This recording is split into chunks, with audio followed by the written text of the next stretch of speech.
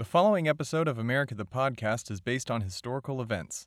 This episode may contain descriptions of violence as well as triggering sounds like gunfire and cannon fire.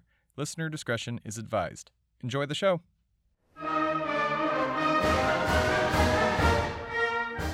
This episode of America the Podcast is brought to you by the Real American Living Wage. Hey there, friend. You look glum. What's that you say? You're overworked and underpaid? That seems to be a running theme this season. What's that? You say it's been a running theme for every season of this so-called American life? You say that the rich get richer while the minimum wage of $7.25 an hour hasn't gone up in over 20 years and quite literally cannot sustain any person in a meaningful manner? Well, have I got the solution for you! Introducing the Real American Living Wage. With the Real American Living Wage, you can achieve such unbelievable feats of capitalistic strength such as paying rent on time, buying enough food for you and your family, paying all of your utility bills without having to choose between them, and introducing our brand new feature, enjoying yourself once in a while. What's that? You say your state would never approve such a thing? Well, it sounds like you may need to upgrade to the full American Revolution package. That's right. Not only does the Real American Revolution package come with a guaranteed living wage, but you won't have to worry about those pesky politicians holding back progress any longer. That's the Real American Living Wage and the full Real American Revolution package upgrade, available wherever freedom is sold.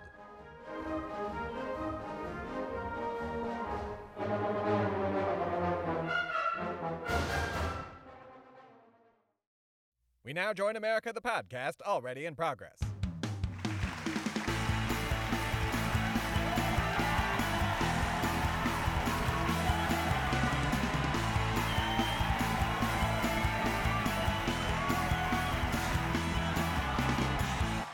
My point is, I don't know as if I truly believe in life after love, but what I can say for certain is that I do believe in ghosts. Mostly because I've become friends with several specters over the years. Not close friends, mind you, but close enough to ask some of them to haunt people that piss me off. So watch your back. Right on, man. That was weird. You're a weird guy. Thank you. So what have you been up to the past couple weeks? I went clubbing in Antarctica. Like some billionaire pop-up club or something? No, but I like where your head's at. Definitely going to invest in something similar. No, this was a different kind of clubbing. Different kind of... Oh, no. Dude, you didn't go hunt seals again, did you? No, we weren't hunting them this time. We were protecting a waddle of penguins and their eggs. Oh, well, I guess... I mean... That's messing with nature, but... At least the penguins are okay? As are their eggs. If those damned seals had gotten to them, it could have completely killed the harvest. Harvest? Oh yes, penguin eggs make fantastic omelets. Oh, we should serve them at that pop-up club in Antarctica before it melts in 10 years. Make it a brunch thing. Wait, Antarctica will be gone in 10 years? Yes, so I would get a boat if I were you. I'll sell you one of my yachts at a discount. Gee, thanks. You are welcome.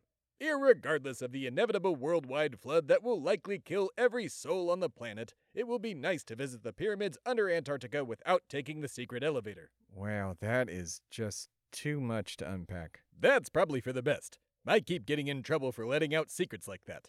Instead, I believe we should get to our next story. I even brought notes. Wow, honestly kinda shocked you prepared. Right? I have no idea what came over me. Maybe it was nostalgia, or maybe it was just gas from all the pickled jalapenos I ate earlier. Irregardless, I'm ready to fart out another tale from my past. Tonight on America the... Aren't you gonna ask me what I've been doing? What the Jesus Christ, you completely killed my momentum. Under the right circumstances, you could have died from doing such a thing. Fine. What have you been doing? Let's see. Let me think. Oh my Christ, you don't have something already? Well, I finally watched all of Attack on Titan. God damn it, seriously? You stopped my groove to tell me about a TV show? I mean, it's pretty good. No way is that show good enough to warrant an interruption of my very important voice when I'm saying my very important things. I mean, yeah, dude, it's that good. Wait, seriously? It's that good? Yeah, it's incredible. Well then, I must watch every single episode, and I will do so while my theme song plays. Tonight on America, the Podcast.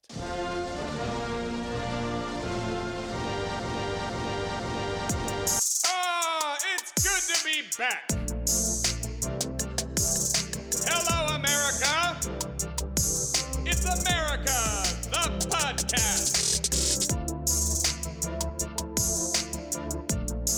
So what'd you think? Totally worth it. Easily the greatest thing ever produced in America, second only to my greatest of shows, America, the Podcast. But it's from Japan. But they spoke American. Okay, well, for one, the show is recorded in Japanese and then dubbed in English. 2, the language is called English, not American. And 3, multiple countries speak multiple languages, including America. Fascinating, but probably wrong because I didn't say it. Irregardless, I'll be damned if I have to wait until winter 2022 for the last half of Season 4. I must know what happens to Eren Yeager. Oof, yeah, that wait's gonna suck bad. Indeed. So, you ready to start the new episode? Double indeed. Okay, what are we doing today? This week I will be regaling you commoners with the story of how I saved John Hancock's fish dinner. I also warned the towns of Lexington and Concord about an impending attack, but the fish were the most important part. At least to John. Why was it so important? It was really good salmon. As good as Attack on Titan is awesome. Our story begins at the First Continental Congress and... Actually, you know what? This part is boring. But it's a major historical event. And I had nothing to do there but take notes. I would have been a representative, but John Adams beat me to it. The entire event was 56 sweaty men yelling at each other and not agreeing on a thing. The only thing the podcast listener would hear is a bunch of shouting and the word liberty now and again. If you want to see a decent representation of the First Continental Congress, just go watch John Adams on HBO, starring actor and fellow Skull and Bonesman, Paul Giamatti. What? Paul Giamatti's in the Skull and Bones? Crazy. Yes, he is, and that's all I can say about that. Paul knows way too many of my deep, dark secrets. Like what? Like the time you almost got me. Touché, Timothy. But enough about my secret affair with John Quincy Adams. I'd rather talk about John Hancock and his fish. Wait, what? John Hancock's fish. Clean out your ears. That's not... Just tell the story.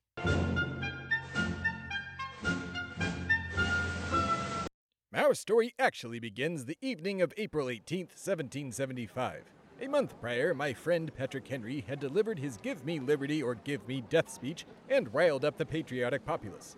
Feeling patriotic AF myself, I decided to do some reconnaissance for Paul Revere's spy network, the Mechanics. Weren't the Mechanics only artisans? Jesus, you can't let me go 3 lines without interrupting. But yes, well, that was not my main job, as I was and am a member of the aristocracy. I did have my hobbies. I used to make swords, eventually sold some to friends, and was commissioned to make various pieces for people like General Washington and John Jay. Well, one thing led to another, and I ended up controlling most of the steel in America. My real art is making money out of absolutely everything. Of course it is. So what kind of spying were you doing? Well, it wasn't so much spying as it was, how should I put this, stooping General Thomas Gage's wife, Margaret Campbell Gage, who would occasionally give me information on what old Tommy G was doing. You were having an affair with Thomas Gage's wife?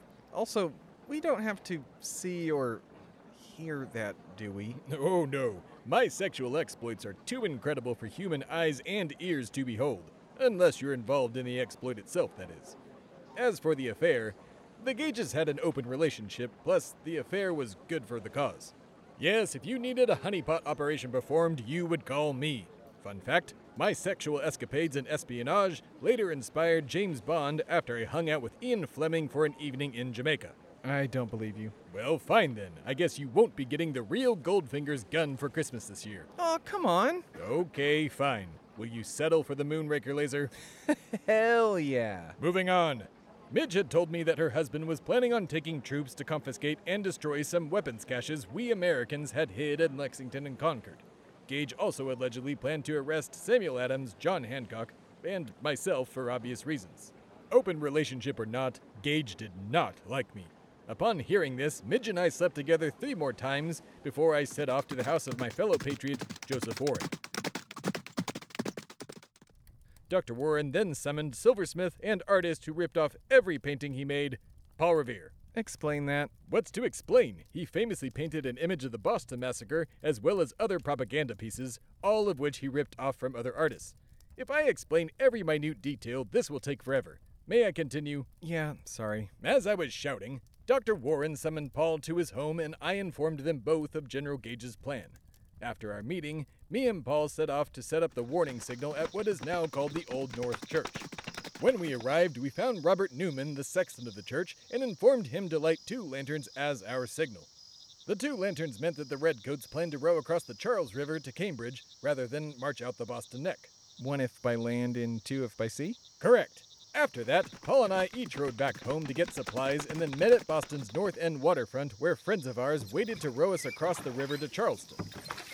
Once there, we were able to warn Colonel Contant and other Sons of Liberty members about what was happening and confirm they had seen the signals in the North Church Tower.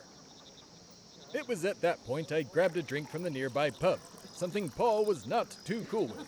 What the hell are you doing? We don't have time for this! Paul, we just rode for miles and I need something to drink and eat. Luckily, beer is both. Calm yourself, man. Hurry up and let's go! Yes.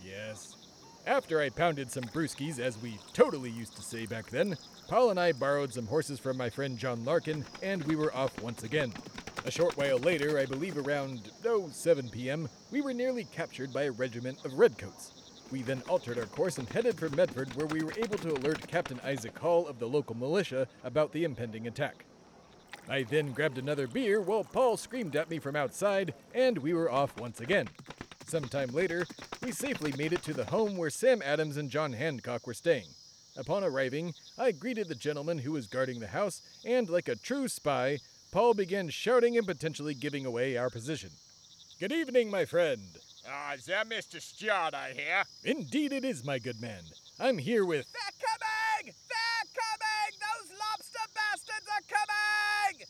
Mr. Revere, you wake the dead, Paul. Stop making so much noise. Noise? Noise? You'll have noise enough before too long. The regulars are out. They're coming! Paul, would you calm the hell down? You sound like a madman. But yes, he is correct. I was told by an informant of mine that General Gage is on his way to arrest Sam, John, and likely myself. He also plans on destroying our weapons cache. My God. Is that Mr. Stodd and Mr. Revere? Indeed it is. Come inside, come inside. And I will pause there so I can engage in light capitalism through these advertisements. We'll be right back after this. It's America, the podcast.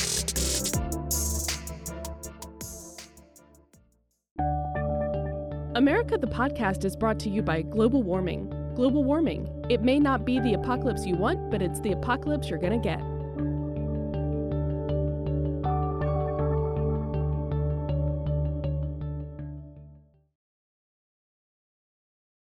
It's America, the podcast.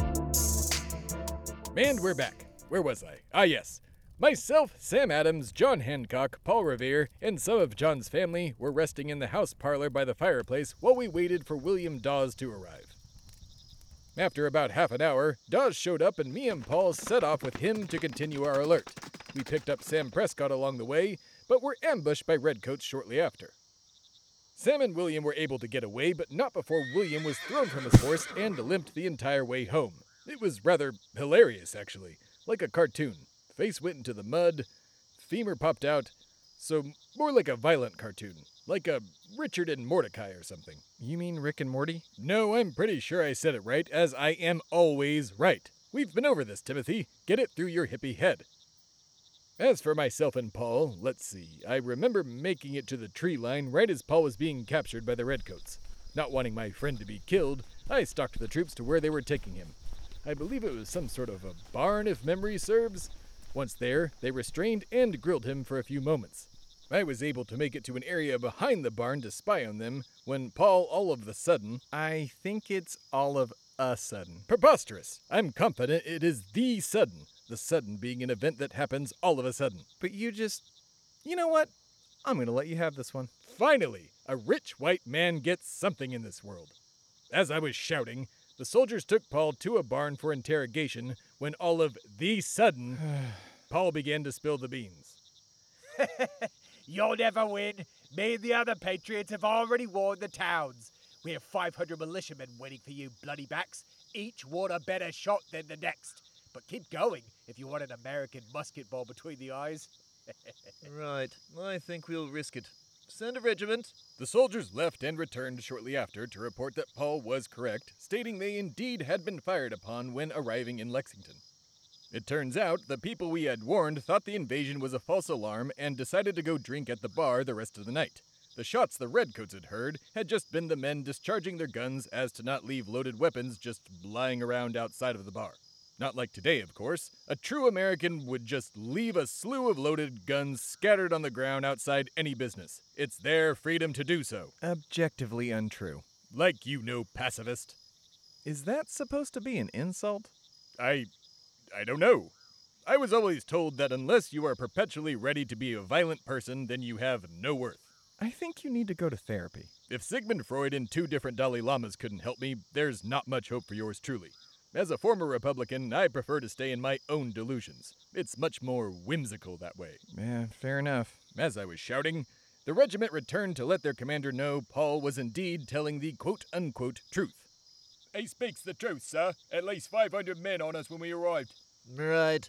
Tell the men to regroup. Let this colonist shit go. Move out! Move out!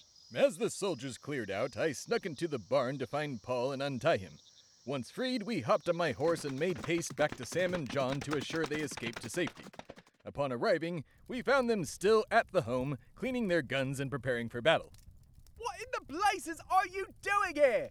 Preparing for battle. Are you mad, sir? You can't join the fight? Paul is correct. The 2 of you, and most importantly I, might get caught and hung. We must leave here post-haste, my friends. Let 'em come. I'm ready for 'em. Oh my god. John, my friend, I admire not only your patriotism, but your stubbornness as well.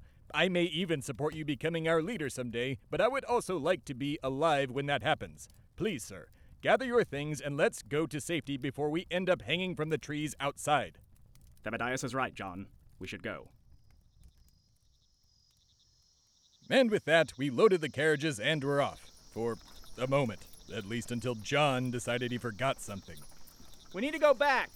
Whatever for? Well, I left some good salmon back at the house. It'll go bad by morning. We cannot go back for salmon. It's really good, though. Ah, I see. Paul, we need to go back. He says it's really good salmon. Damn it! I will go back for it. You keep going. Bring my family too, yeah? Forgot about that lot. Oh my god. Anything else? Yeah, there's a chest of documents that might get us hung if Gage finds them. Lots of Sons of Liberty meeting papers, notes and the like. My god. Right. I'm going back. Keep going to safety. Paul made his way back to the house as we carried on down the road. Once he gathered the fish, the family, and the mountain of incriminating paperwork, he set off again to meet up with the rest of us. He only stopped to bury the chest of Sons of Liberty documents in the woods, where he allegedly got some dirt on the fish, which John was less than thrilled about. But that's not important, despite how much I talked it up earlier. Good fish, though. I got to have some after the battles that are coming up. Once Sam and John were safe, I set off for Lexington to make sure the town was prepared. Upon arriving, I found dozens of drunk, unconscious militiamen.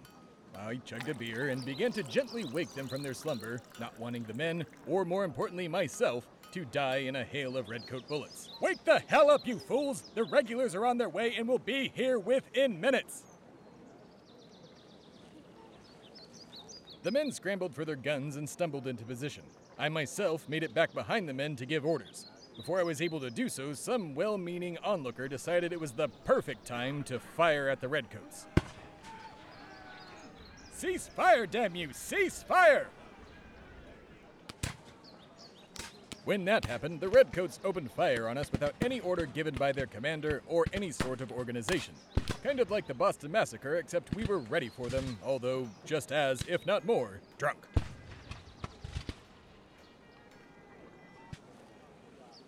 After some ammunition exchange, Colonel Smith told his redcoat troops to cease fire and continue on to Concord. Upon hearing that, I made for my horse and started there myself, only to be joined by Prescott. Once we made it to Concord, we were able to warn Colonel Barrett and the town to prepare for the incoming onslaught. Colonel Barrett was able to get the militia to safety so as to regroup while the Redcoats went to burn the munitions stored at Barrett's farm. When the townspeople saw the smoke, they assumed the Redcoats were burning Concord. This prompted more people to join our fight as we began advancing on a bridge that was being occupied by the Redcoats. Out of, let's say, nowhere, maybe, according to historians at least, a shot was fired. It was so loud, some say it was heard round the world. This prompted our men to attack, overwhelming the Redcoats to the point they retreated. Hold on, man. According to historians, is that your roundabout way of saying you fired the shot heard round the world? Well, yes and no. I didn't intentionally fire the shot. What happened? Well, okay, fine.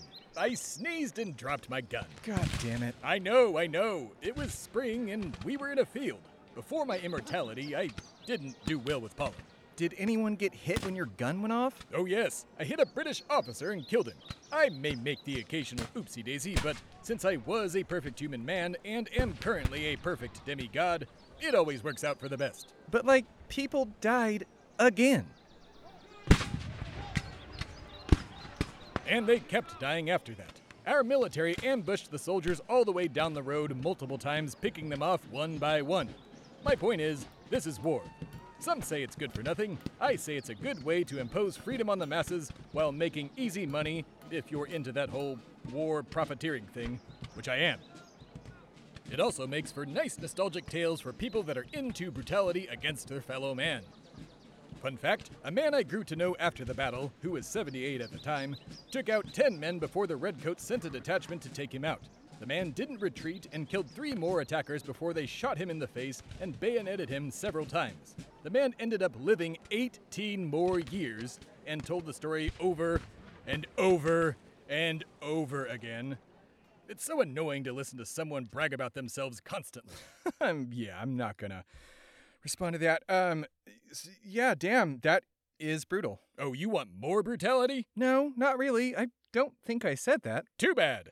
While retreating, 2 Redcoat soldiers threw their guns into a pond and surrendered to an old woman who later turned them into myself and Colonel Barrett. That doesn't sound violent. She would later rip out the tongues of several British officers just for the fun of it. Didn't even try to enlist in the militia to help out. She claimed she was trying to basically be a good guy with a gun, or scissors in this case. Turns out she was just a serial killer and was arrested later on. No one knew the term serial killer back then, so we just marked her as a witch and let Salem handle it. Jesus, did that happen? Well, no. Not the serial killer part. She just turned in those soldiers and went on her way. Super sweet old lady. Her name was Agnes, if I recall. Made incredible muffins. She gave me a basket of them to share with the militia, but I ended up eating every damn one of them. Then why did you make that up? I was just trying to mess with you for being a pacifist. Don't do that. Keep these episodes as historically accurate as possible. Oh, you want accuracy? Then why don't I get credit for my revolutionist ideas? I mean, I feel like you do. Then why the hell did Paine get all the credit for writing Common Sense? Because he wrote it? Pah! And I bet you also believe that 9/11 wasn't an inside job. Did you cause 9/11? What? No. That was all Dick Cheney. I was just trying to make a point and do some light whistleblowing at the same time. Speaking of the truth, let me tell you about a night I spent in a pub while visiting Philadelphia. The year was 1775 and... Oh, this story. Can we wait until next time? I gotta leave. Where are you going and why can I not come? I have to go to the dentist. You don't need a dentist. Just let me at those teeth with some pliers and I'll save you a trip. No. I don't need anything pulled. Just to clean. Oh, then let me pour some bleach in your mouth. It'll whiten those teeth right up. Works for me. Man, it is a good thing you are immortal. Indeed it is. I could do literally anything without worry or consequence. Just like America. Speaking of, thank you for listening, America. Don't forget to subscribe to the show on your favorite podcast app so that you catch the next exciting installment of the American Revolution from my incredible perspective here on America, the Podcast. Good night and good fight. It's America, the Podcast.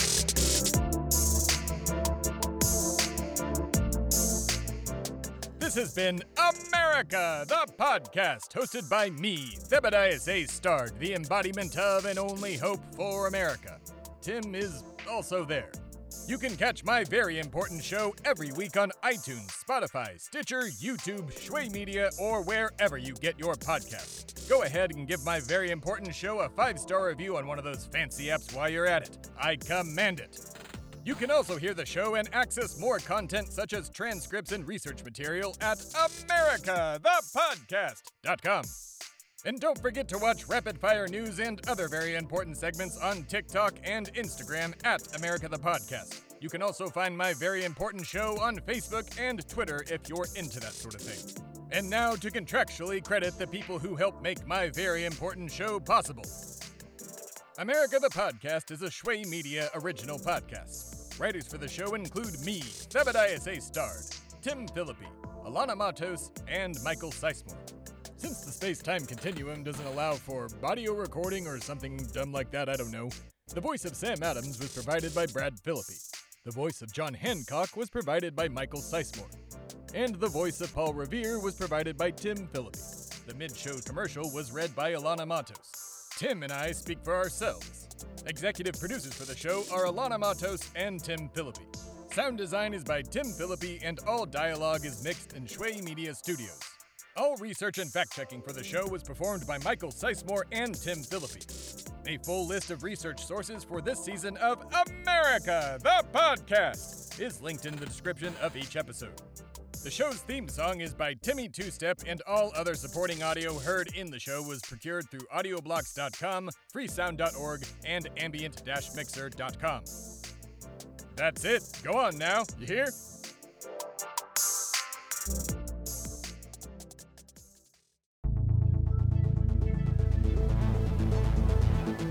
This has been a production of Shway Media, all rights reserved. For more information, please visit shwaymedia.com.